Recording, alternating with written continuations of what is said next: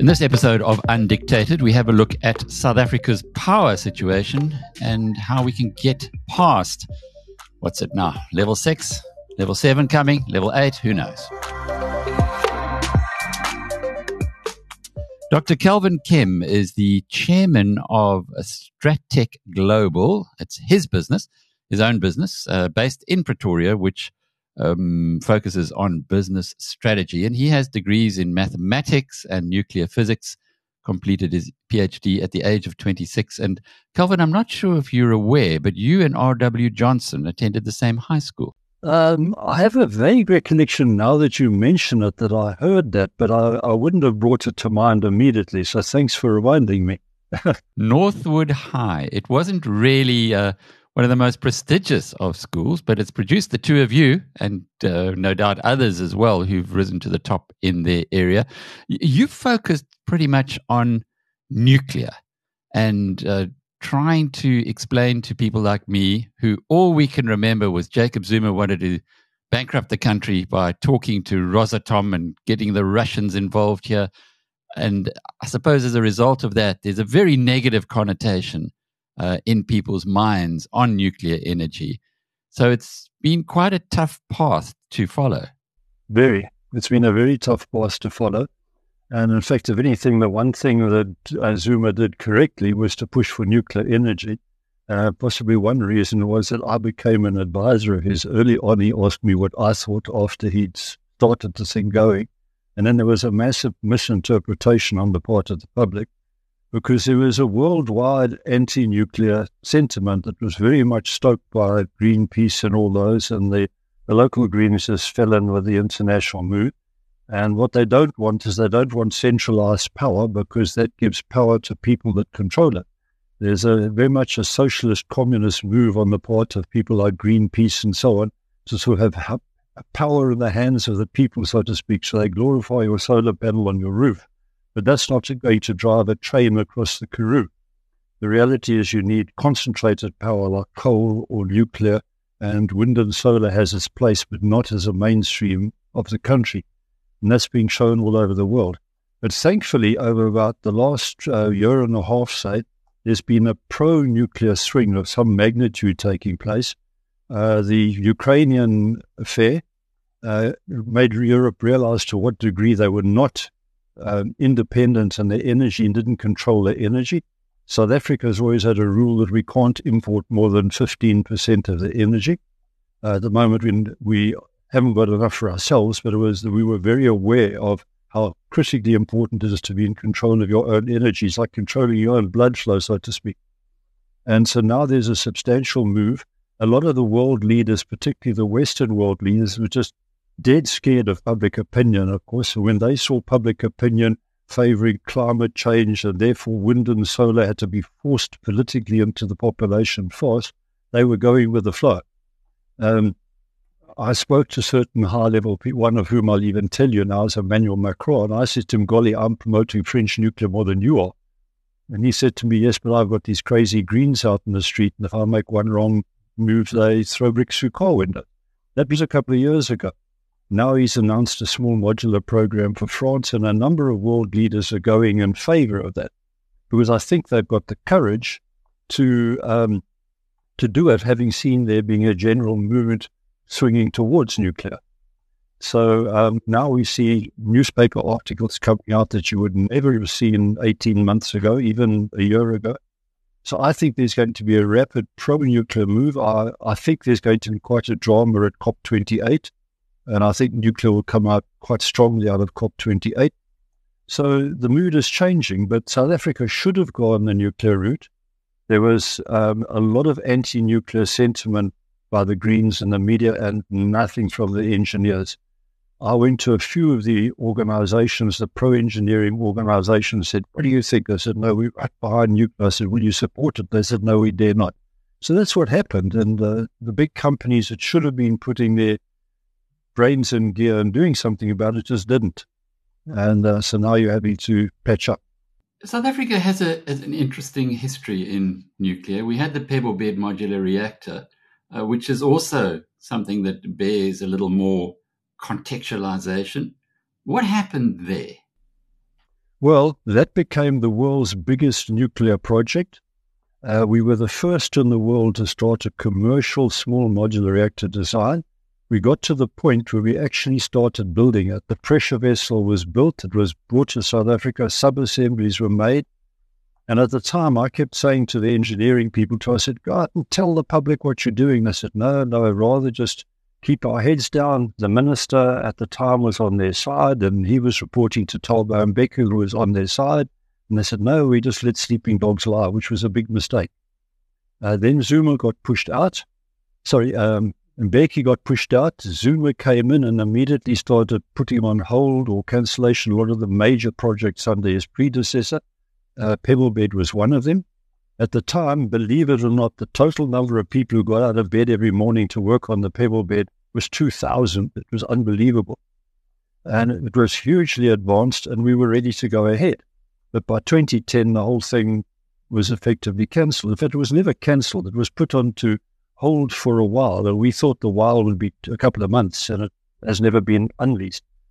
So it went on to ice block, so to speak. And it was great pity. There was now all sorts of people around the world are climbing in with SMR designs and marketing themselves as if they are really up there by the front. And we're way ahead of essentially everybody. Pebblebed modular reactors gone ahead in South Africa because you're now going back, 13 years. Would that have, by this stage, been playing a part in offsetting the load shedding? Absolutely. In fact, back then, we should have built the first big nuclear reactor. In fact, 2 would have been built by now if we'd not stopped that program. We got to the point where there was an assessment done of the tenders on about a Thursday of the week. They were expecting the result to be announced by the next Monday, Tuesday or something. On the following week, that project was then cancelled. That was the big reactors. So we were within hours of announcing the go-ahead of that project when it was stopped. In fact, there again, it was sort of stalled, and the stalled was never unstalled. But otherwise, we would have at least 1, if not 2, nuclear power stations bigger than Coburg running now. And I don't think we ever would have had any load shedding, and it would have been the right decision. So even now, we need to go ahead with the big reactors. But the big reactors need to be on the coast. There's 5 sites, new sites being identified. The 2 prime ones are one down by Jeffreys Bay, called Taspint. It's essentially ready to go. Millions has been spent on assessing the site and doing the EIA. The other one is Danafontein, which is next door to Coburg. That's been approved to go ahead. That was the number 2 site. And then there's 3 others. Another one in the Western Cape, down by near Cape Agulhas, and then 2 up on the Northern Cape coast. And they've all purchased years ago, and work was started on all of them. So we got to that point. Now, meantime, we've spent as much money on wind and solar as we would have spent on the first nuclear complex. And the wind and solar is giving us nothing in comparison to the 3,500 megawatts we would have got from one nuclear power station. So that was a mistake. Zuma saw the light afterwards and came out. He never signed any deal with the Russians that I can find out about. I spoke to him. I spoke to people in Moscow. I spoke to most senior government people. Nobody knows anything about it. What in fact happened is the minister at the time signed 5 technology cooperation agreements with 5 countries, the USA, Korea, China, Russia, and which one? France. And those were to make sure that if we did nuclear within the foundations who understood that we worked in metric measure and we did this and we did that, it was an early handshake. The Russians signed that in Russia. And within a couple of hours, a private message came to me, look, this has just come out. Some Russian translator, a young lady whom I actually got to meet later, she translated into English and didn't do that good a job. And she also, with her Russian mentality at the time, when they said something like this could lead to further developments in South Africa and Russia, she said this will lead to building reactors. So it came out like that, and the extreme green lobby then decided to interpret that as a contract had been signed clandestinely, and it wasn't. In fact, that wouldn't happen either. There's no ways a president can sign a nuclear contract like that. In South Africa, you've got levels the engineers must approve, the fuel systems must be approved, the nuclear regulatory authorities must approve, there must be site approval. There's a whole lot of approvals that spiral around one another to come to a conclusion that's acceptable to the nuclear fraternity of the country. You can't just be told that technology will be accepted. And so it was never viable, but nobody was fighting back either other than at a political level. They didn't involve the scientists and engineers. So it's been a pity. There was quite a mess. There was never a court decision stopping nuclear. There was a court decision saying that the public participation process had been inadequately carried out. That's what the court said. The Greens then announced to the press the court has stopped the nuclear program. It hadn't. And so now we're in a position where Minister Gwedi Mantashe has now announced 2,500 megawatts of nuclear, and he said the RFP should be coming out January, February next year. And of that 2,500, 2,400 is for the big reactor that will quite likely go near Jeffreys Bay or possibly Cape Town.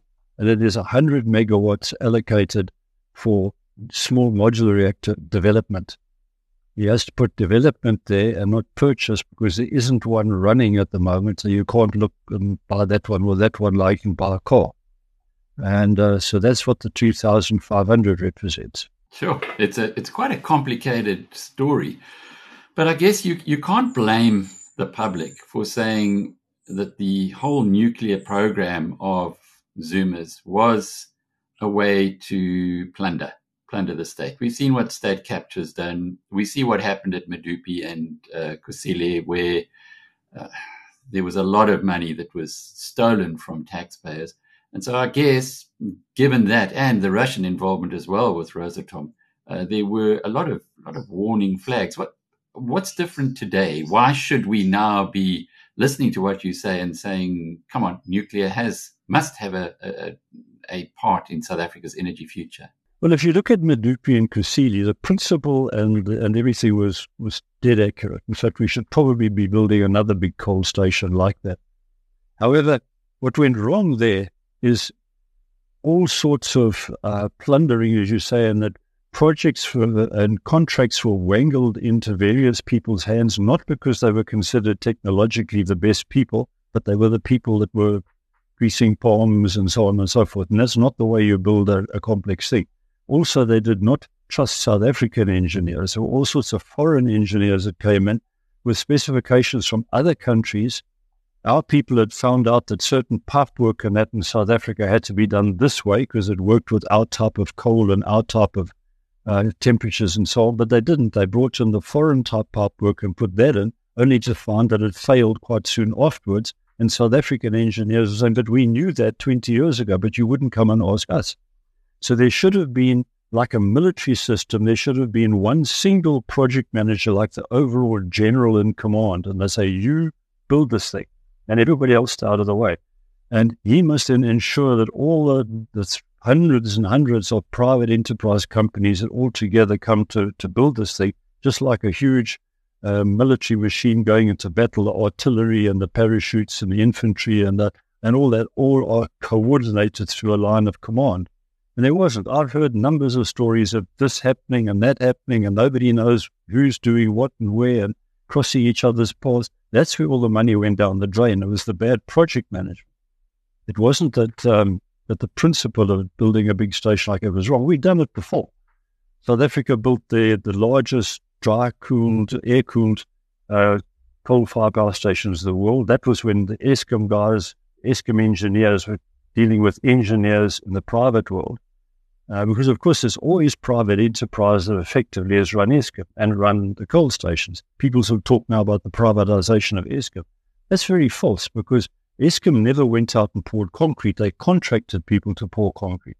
The Eskom engineers always were the project overseers at the top, but they had the engineers doing it. They didn't give it to all sorts of cadre deployment buddies. And so that's what happened. So there were very fine engineers in Eskom always that were doing a good engineering job and making sure that a whole lot of private companies collectively built the power stations. And that didn't happen for Kusile and Medupi, and you see what the result was.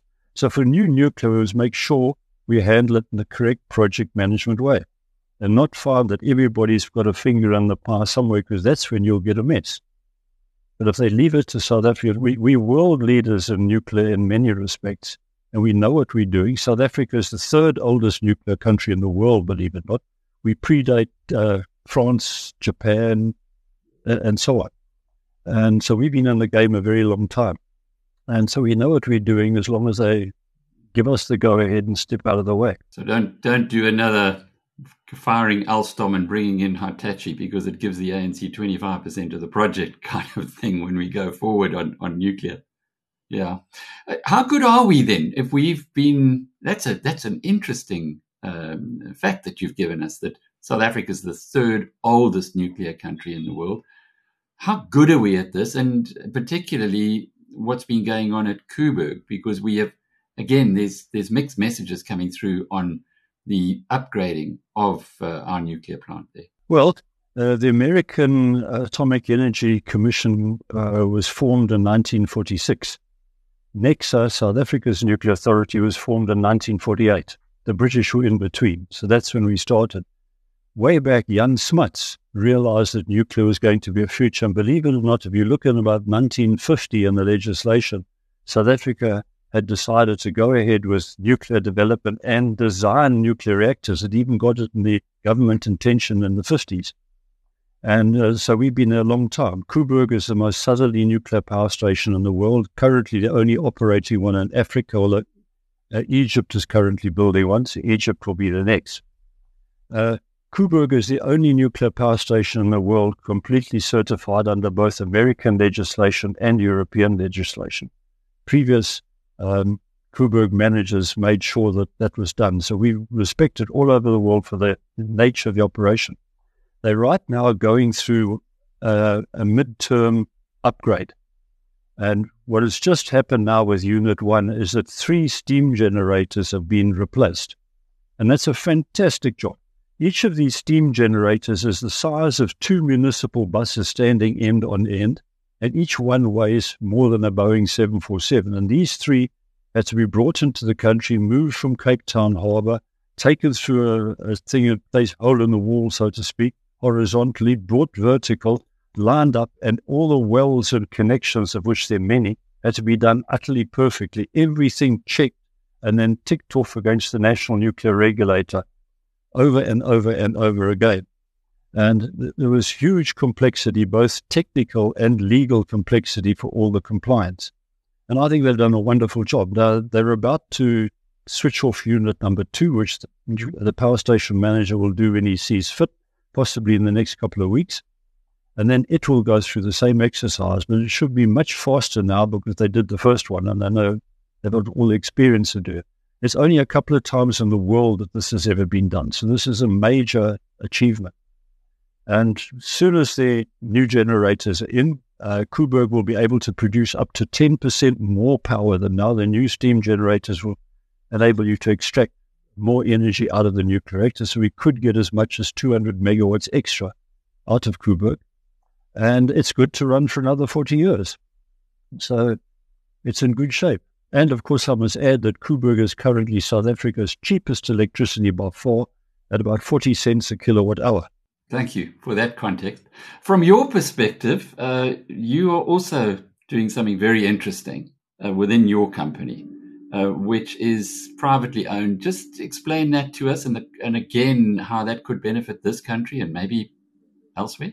Well, what happened is after the pebble bed reactor was essentially closed down, it's been sitting there with a small core of people that were sitting in Eskom just for legal reasons that recently were moved over to NECSA.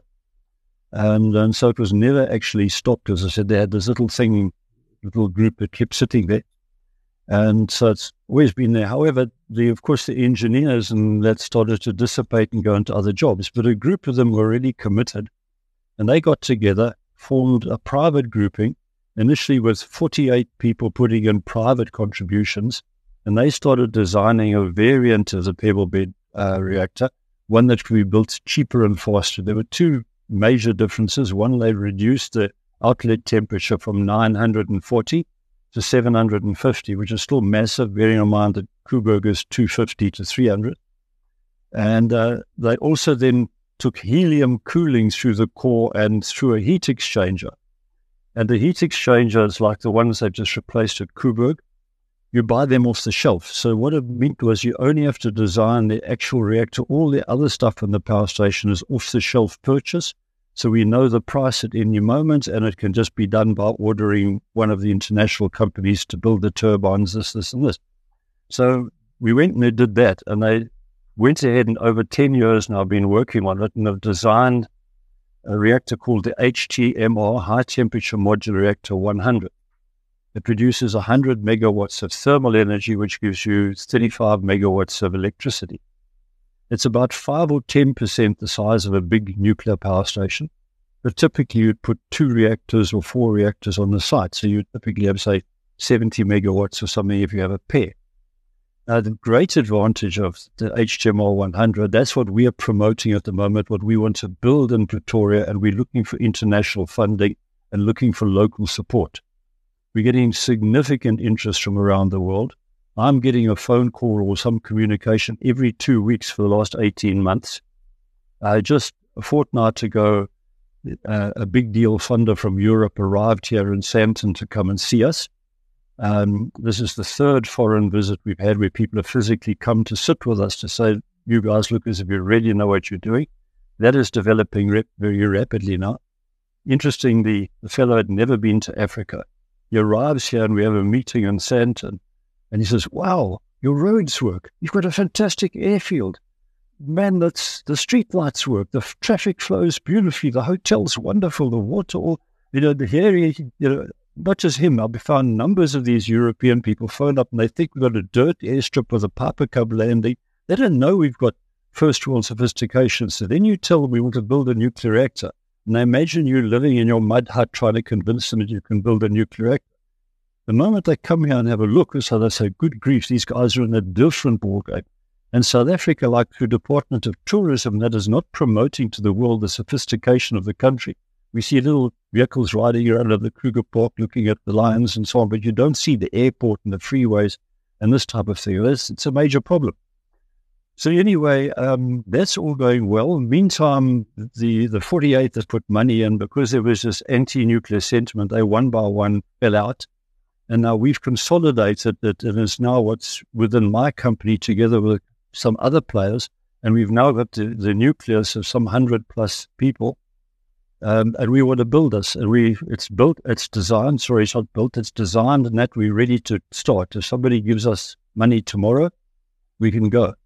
We also find the international funders are calling. We're looking for about $500 million to build a reactor plant that produces electricity. We find they phone up and they talk to me. They say, how much money do you want? And I said, we've got a very accurate figure that I give them, but for you, it's just 500 million approximately. Then they gasp on the other side and they say, is that all? I was expecting 5 times more because the other countries are quoting 5 times more than us. But I went and looked up, this Big Mac index of what a Big Mac burger costs in various countries. I looked it up a few days ago when I got an inquiry. In the United States, it's about $5.50. In Switzerland, $7.20. Around much of Europe, $6 something. In South Africa, $1.65. That's what the Big Mac index is. So it shows you why they come up with figures like 5. So they can't believe that we can achieve what we say we can achieve at what appears to them to be very small money. Interestingly, the one fellow recently said to me, your country is considered very stable, believe it or not, in that we trust the private enterprise there to do what they say. One of my colleagues in my group here went to the Middle East a couple of weeks ago and had a dinner with the Crown Prince of one of those countries there. And during the dinner, the Crown Prince said to him, I find South Africans to be some of the finest people in the world. He said, your engineers always do what they say and they finish the job. And they do a good job. So he said, well, thank you very much. We think that too, but it's nice to hear it from you. And it's interesting to see the opinions that they are there, that they are interested in dealing with us. And we're dealing with 2 royal families at the moment. And we have to just pull certain politics together, much of which is not under our control, But overall, we're in a position to build the reactor, say, in Pretoria, because this is where we are, and there's a nuclear certified site, and all the experts are here. Then the export potential for Africa and elsewhere is phenomenal. I emphasize the reactor does not need water. It's gas cooled, so you can put a cross on a map and just put it there. You don't have to go where the water is. And so we've had inquiries from numbers of African countries. There's 10 or 12 African countries so far that have announced to the International Atomic Energy Agency that they want to follow a nuclear future. You'll find it in the media. It's easy to look it up. And they're realizing that they can't build coal, they can't do gas, they can't, because of the size of the country as well. They can't just do something here and then put power lines, because for them, power lines are 500 kilometers long, not like in Germany where they're 5 kilometers long. And so the practicality, I've sat with some of these leaders of other African countries, and they just say when they look at it, there's no answer other than something like nuclear power that doesn't need water and is small enough to handle economically. They can afford it, and from a point of view of the day-to-day operations. So that's going to be the answer. So the export potential for us is phenomenal.